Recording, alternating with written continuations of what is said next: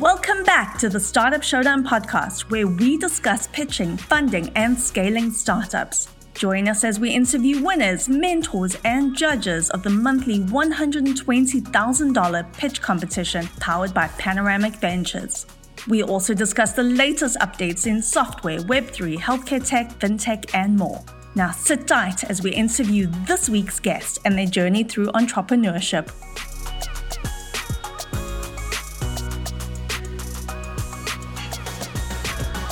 Lee Cantor here, another episode of Startup Showdown, and this is going to be a good one. Today on the show, we have Rebecca Taylor with GoCoach. Welcome, Rebecca. Hi, Lee. Thanks for having me. Well, I'm excited to learn what you're up to. Tell us a little bit about GoCoach. How are you serving folks? Yeah, so we're a learning platform. We work with companies to help them bring access to education and learning opportunities for all their employees within their organization. And it's nice because we're also working in the higher ed space. So we're introducing students to the ability to develop their soft skills through our learning platform too, while they're still in school. So the name GoCoach, so it goes beyond coaching? It does go beyond coaching. So it starts with coaching. When we actually first founded the company, we started with 7 coaches and a couple spreadsheets. And our idea was kind of, let's make it really easy for companies to find coaches and, for people to find the right coaches to work with within their company's, provided structure. And then it's really kind of grown, in the last few years, because for us, coaching is always sort of the beginning of where people start to learn. And it's really branched into more of a, platform that supports all types of learning, with the root of it being coaching, whether it's team coaching, group coaching, one-on-one coaching, or anything along those lines.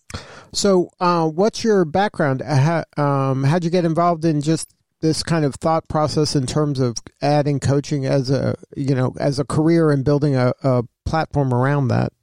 Yeah. So it's actually kind of funny. When I was in college, I was an English major. I majored in creative and professional writing, thought I was going to work for the New Yorker and that I was going to spend my days, making art. And I actually ended up falling into HR when I got out of college. And it was actually a really cool opportunity. I was working in the learning and development team at Lord & Taylor, Fifth Avenue. May it rest in peace. And so I spent a lot of time, kind of developing training programs for people at all different levels of the company. And that kind of got me started on my HR path. So, I sort of did the typical HR stint where I did some time as an external recruiter, and then as a head of talent acquisition at a company where I actually ended up meeting my co-founder and CEO, Christy McCann. And so when we were there, we were really working on building out different learning and development programs, specifically to help their different employees better retain their staff and to create those career paths that, every company really is looking for their employees. And so, we had this, there's got to be a better way kind of moment when we were really working on finding the right coaches for the right people to kind of serve them where they need to. And so, we sort of had we had a really great exit. The company was acquired for just over $1 billion. And we had this sort of, what do we do now conversation? And that was really where the idea for GoCoach started. And over the course of a couple years, I actually took a job as a head of people and culture at a Series A startup in New York, while Christy was really kind of laying the foundation for what was going to become GoCoach. And, so we realized that there was a lot of opportunity to help companies address the different gaps that they had with their talent. So there were so many companies that were hiring all these people and, they were losing all these people because they would let them go when they were reaching sort of their plateau. And there was sort of this culture within these organizations, especially in the tech space and in the startup space, where people weren't expected to stay at a company for very long. And so we really looked at that as something that was a problem that was worth solving, because, people would leave companies when they were losing the ability to grow and the ability to learn, and companies were losing really great talent after spending all this money to hire them. And so we launched GoCoach with really this core of 7 coaches and, a spreadsheet. And it grew into, something that we've really evolved to understand the different needs of the different companies that we work with. And so leaning into our HR backgrounds has really been a really strong sort of vision navigation point for how we're deciding kind of what our next steps are, because at the end of the day, our ultimate goal is here to support companies and to support employees to unlock their potential together. Now, do you find that coaching has evolved from back in the day where like a coach was only for the the highest performers or the highest executives. And now it seems to be trickling down throughout the organization, and to use coaching and learning almost interchangeably. Like you have a coach, sometimes you need help and sometimes you need a helper, right? Like learning can happen in a lot of ways, and a coach is a great way to expedite some, to get the best out of somebody that a lot of organizations want, but, maybe historically haven't invested in them that way. Yeah. So it definitely has changed. When you first think about coaching, everyone kind of thinks of the original coaching kind of concept where you had, one person who'd be flown in to coach the executives at an organization and either spend all day with them once a month, rotating, their meetings between these different executives, or someone who would just sort of be there and only support a few very high up members of an organization. And, it was very much based on being in person. It was very elitist. It was very much catered to supporting CEOs and executives. And what we've seen, especially over the last probably, 7 or 8 years or so, is that the evolution of technology has really allowed the coaching industry to become a lot more democratized. It's a lot easier to access coaches, and it's a lot easier to access coaches all over the world, where the cost becomes a lot more effective for the coaches to work with a wide variety of people because they don't have to spend all this time and money traveling, because technology and virtual coaching especially can kind of allow them to cast a wider net. And when we work with companies, it's really been interesting to see kind of, how people evaluate whether or not someone is sort of a viable candidate for coaching. It, like I mentioned, it always kind of had started with executives. Then it sort of segued into, managers, directors, a little bit lower than executives, but still those that were kind of in, a higher powered position within the company. And what we've seen during COVID, really kind of starting when the pandemic started, was employees are demanding the opportunity to learn, and they're demanding the ability to increase their skills and to access different opportunities. And so as a result of that demand, companies are investing in coaching solutions that are actually available to all employees from entry level to executive level. And, yes, the things that people work on in those coaching sessions will be different. Someone entry level might have, what some might think to be simple things to work on, but for that person, meeting them where they are, these are big challenges that they're looking to work through. And, what we're really looking to create is a culture where everybody has a coach from day one. When you're a kid, you're going through school and you always have teachers, guides, and mentors. And then all of a sudden you graduate and you're on your own. And we're really looking at just sort of creating cultures that continue that element of nurture and continuous learning, even throughout our entire careers. Now, when did you kind of get the sense that you're getting traction with that idea? Because that's a leap for a lot of organizations. I remember interviewing somebody in HR a while ago, and they said, when people talk about training and learning and coaching and things like that, they're like, what if we invest all this resources onto this person and they leave? Mm-hmm. And then somebody said, well, what if you don't and they stay? Yeah. Are you seeing a change in that thinking? Is we have to invest in our people and their learning because we want them to stay a little longer. It's hard to get people. And why are we always thinking the new person is better than the person we already have? Yeah. So it has been an interesting shift because the Great Resignation is definitely influencing this, because you're seeing people leave organizations regardless of whether they're getting invested in or not, right? The different reasons that people are leaving organizations come down to things like salary. That is kind of something that is always going to be a good reason for people to leave a company. If they can get paid much better somewhere else and their current employer can't match that, that's hard to argue with, right? But what's interesting is that when you're seeing the data around why people are leaving their organizations now in mass, it has more to do with their work culture, their potential to grow.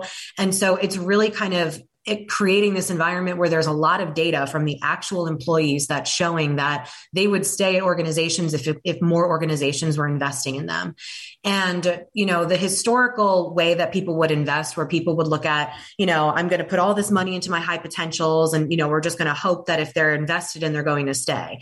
But what's really kind of influencing this democratized element of it is if you put money into all of your people in your organization to develop, those who do stay will perform better because they're more mentally connected to the company. They're more engaged in their role, but they're actually seeing their own skills grow and develop as a result of what the company is providing to them. So they're more likely to stay on because they're seeing themselves grow and be successful within their role, and they don't feel the need to look elsewhere. And so it's also the concept of sort of skills or currency, right? So employees know that the skills that they have are very, very valuable. And I always say this to organizations too. The skills that you have within your organization are the most valuable piece of your talent. It's not who has those skills. It's how strong those skills are within your organization. So if you're not continuously investing in the skills of your organization, then the value of your talent goes down. So it's really about kind of shifting the narrative from looking at it as individual person to collective group of skills and using that as a way to empower both learners and employers. So what is kind of the conversation you're having with your prospective clients or your clients? Like, what's the pain they're having where GoCoach is the solution? Yeah. So it's a few different things that actually kind of map to the employee life cycle, which is interesting. Every organization has their own sort of unique challenges, right? But what we can really see is that it buckles down to kind of the basic things like employee retention, talent attraction and talent acquisition, succession planning. So, what happens when people do leave? How do we have sort of our next batch of leaders or people being able to step into those roles? As well as things like burnout, change management, DEI. These are sort of the main challenges that companies are facing in mass. And so we really work with them to address the different components that are influencing this. And we map it to how it influences the employee life cycle of attracting talent, retaining talent, developing talent, because that's really where you're going to see a lot of value in what you're doing from a people perspective. So what are some of the clues that your prospect has a problem that GoCoach can help them with? Bleeding people and having a lot of open jobs is a really good indication of that they might need some help. So when you see that there's a company that, has a lot of people exiting and a lot of open jobs, you can imagine that, they're losing people at a rate faster than they can acquire them. And so there's two different challenges to meet there. There's one, the employee retention side. So how do we, stop the bleeding? And then two, how do we use learning as a way to attract more talent so we can, hire people and really fill the top of that funnel? So that's really been the biggest theme that people are seeing now. And, it's probably our biggest sort of call when we get onto a call with a customer and they're just like, everyone's having sort of this universal problem. And so what's nice is that they don't have to explain their situation. They don't have to explain that they're losing people and that they can't hire. It used to be a very taboo thing to say in HR. You never wanted to say that you couldn't keep your people and you couldn't hire people. But what's nice is that there is sort of this universal narrative that there is everybody reshuffling. And so you can get a very, very frank, perspective. And we've got a really sort of nice way to solve this problem regardless of their industry. So has being a founder of a startup, has it been as you thought it would be? I don't even know if I knew what I thought it was going to be, to be honest. I had, I'd say yes and no. I mean, yes, in the sense that it really is sort of empowering to see that you're doing something that companies think is valuable enough to spend money on, and that they continue to spend money on this thing that you created, right? Seeing the impact that you can make on people who are working with a coach who without this company would not have been able to access that coach. That is sort of something that I wasn't expecting as a founder to feel as personally gratified by, to be honest. But then it was also the things that are expected are, it's tough out there, right? Like it's hard to, it's hard to be a founder because there's a lot of weight on your shoulders. You're at the end of the day, the buck stops with you when you want your company to be successful. Your teammates really look to you. And that level of responsibility is something that if you're going into entrepreneurship, you can't take lightly. I grew up in a family of entrepreneurs. And so I think it was always inevitable that, I'd sort of be here. But I think what's really cool is that it's going to be hard. It's always nice to kind of be able to, choose your own destiny a little bit more and to kind of set a meaningful vision. But it really is cool when you can look back and see, all the hard work that we're doing and this idea that we had is actually something that's truly benefiting people's lives. And I know every founder says this, but actually changing the world and changing the way companies hire people and the relationship that they have to their employees. So that's been really cool. So what compelled you to get involved with Startup Showdown and Panoramic? Yeah, so we were really looking for an opportunity to partner with investors who would be partners to us. And so, we'd been bootstrapped for a long time by choice. We really didn't want to take money from organizations that didn't support our vision and our mission. And so we'd done a lot of research about Panoramic and the team that's there. And, we saw that they were going to be a group, or, we assumed and thought that they were going to be a group that we would want to partner with and work with. And so that was the thing that we said, hey, let's do this Startup Showdown, see if we can get a chance to meet with them and then see where it takes us. And so I think the piece of it that was really cool was just kind of the level of visibility that we had, but who we were able to meet in the process, from other founders that were going through the same showdown process and, really seeing who else is building cool stuff out there. And we've loved working with the Panoramic team. I mean, they've really kind of felt like an extension of our team, and it's the kind of partnership that you want from an investor. As much as it's nice to say, I'll take a check and then we can just sort of move on with our lives. We were really looking for groups that wanted to be part of the vision and the mission with us. And we've really found that here.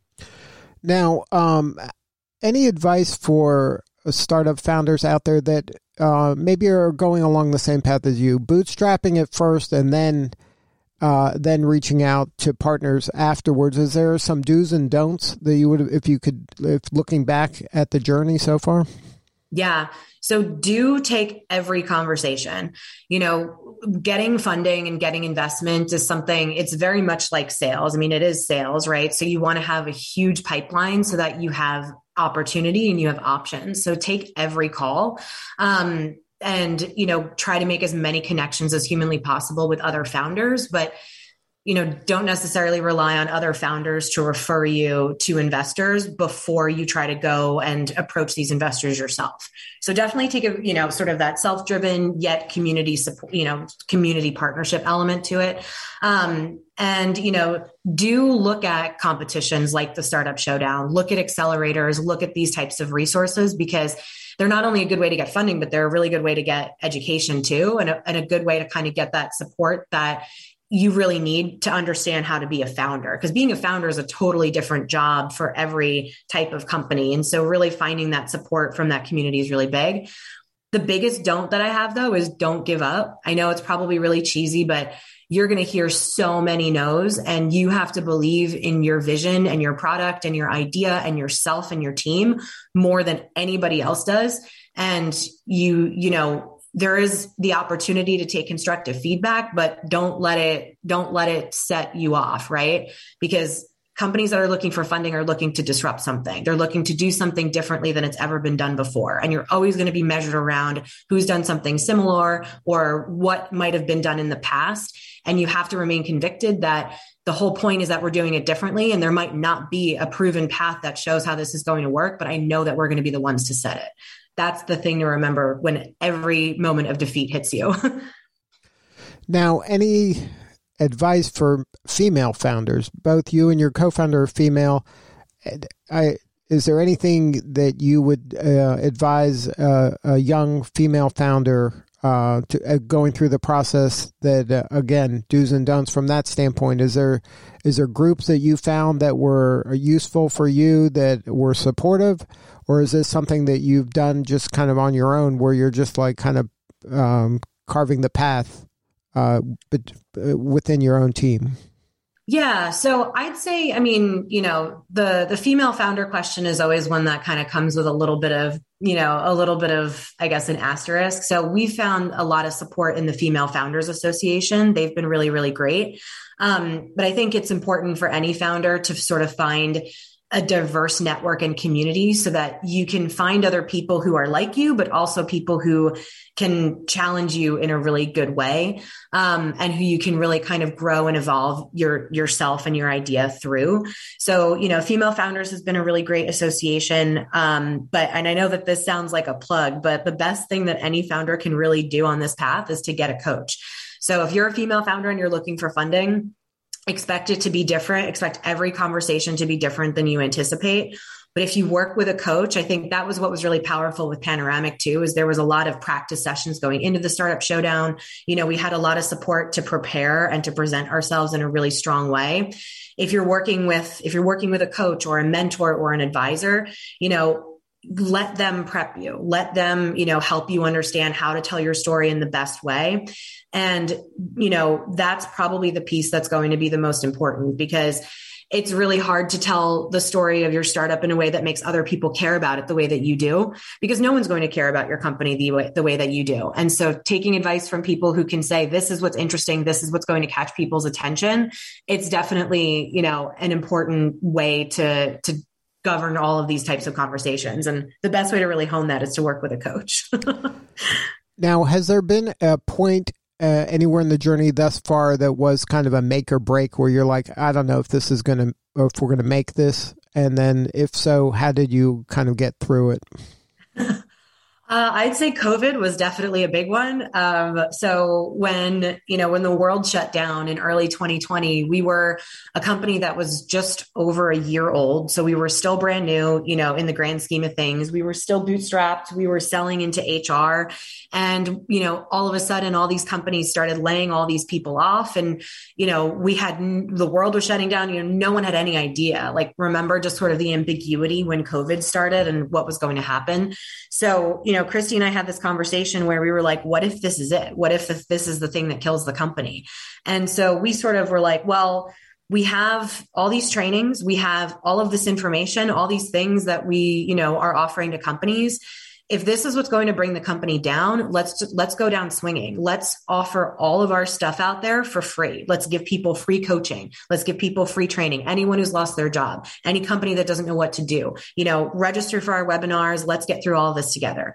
And it was actually pretty amazing. We trained over 1,000 people for free over the course of 6 months, just working with, huge companies too. And it was a lot of people who just didn't, really know what else to do. And we coached hundreds of people back into their jobs for free. We were actually able to secure sponsorship from a company to actually pay our coaches who had initially volunteered their time, but we were able to get a grant to actually pay them for their time since they were coaching people back into the workforce. And so it was actually pretty cool because it was sort of that moment where when you're at your most desperate, you find out who you are. And when Christy and I were sort of at our most if this is it, let's just try to help as many people as we can along the way. It really became that moment where we realized the type of leaders who we were, and honestly, the type of leader who she is, because she's made me in a lot of ways. Like I said, I've known her for 8 years now, I think. And so it's been really, really cool to see how that continues to give back to us. I mean, it turned out to be a really great marketing campaign because once people got over some of the humps and they started to have some money to spend, we were starting to convert a lot of these free trainees into paid customers, through their big companies. And so it's kind of when you're at that moment where you think everything's going to, kick it, go down swinging because you never know what can come out of it. And it's put us in a really good spot. And when you have, a good true north or a good why, then it makes the things a lot easier because if your mission is to coach people, then getting paid or not getting paid, you should still want to coach people. Yeah, right? Exactly. Because the why didn't change. The money might have changed, but the why didn't change. Yeah, the how changed a little bit, but the why definitely didn't. Then the why was all we had at that point. And it was actually kind of cool because we were expecting our clients to cancel their contract. We were just like, oh no, what's going to happen? And a lot of our core clients were like, okay, we need you now more than ever. We had to cut our recruitment budget. So now we've got money that's already been budgeted. Let's do more training. Let's do more coaching. And it was pretty cool. It was pretty cool to see because I think we've done a good job at partnering with really good clients who are, really forward thinking too. So it turned out to be a good why on all ends. So what's next? Yeah, so we've got big plans. We're actually going to launch, we're going to start to kick off our Series A fundraise, later on in the spring. So we're really pumped about that. And we're really looking at ways that we can continue to partner with some, not just really interesting enterprise clients and B2B clients, but really, carve out our space in higher education. We've been working with a lot of really great institutions to offer coaching to their alumni, their students, their staff. And so really continuing to grow our presence and our offering within the higher education space is going to be huge for us. We're also partnering with some really great nonprofits to focus on upskilling to get people out of impoverished neighborhoods the skills that they need to work in jobs within their cities. Really kind of continuing to hone in on that why, while continuing to, sort of fundraise and evolve our platform into this really, really nice, slick, inclusive learning ecosystem. Those are the big sort of, things, and it's on to continue to change the world. So what do you need more of right now? So, in terms of people, we always need more, we always need more people. I think every time we hire someone new to the team, we get a really, really great story and perspective. So, we are looking to hire some folks, especially on the entry level side into sales. It's about to be prime hiring season for folks who are graduating.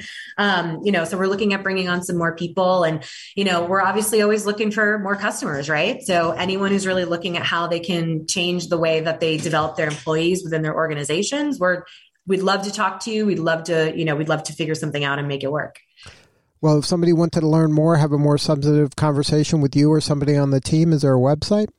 Yeah. So they can go to GoCoachGo.com, or you can email me at Rebecca@GoCoachGo.com. Well, thank you so much for sharing your story today. You're doing important work and we appreciate you. Thanks, Lee. Thanks so much for having me. All right. This is Lee Cantor. We'll see you all next time on Startup Showdown. As always, thanks for joining us, and don't forget to follow and subscribe to the Startup Showdown podcast so you get the latest episode as it drops wherever you listen to podcasts.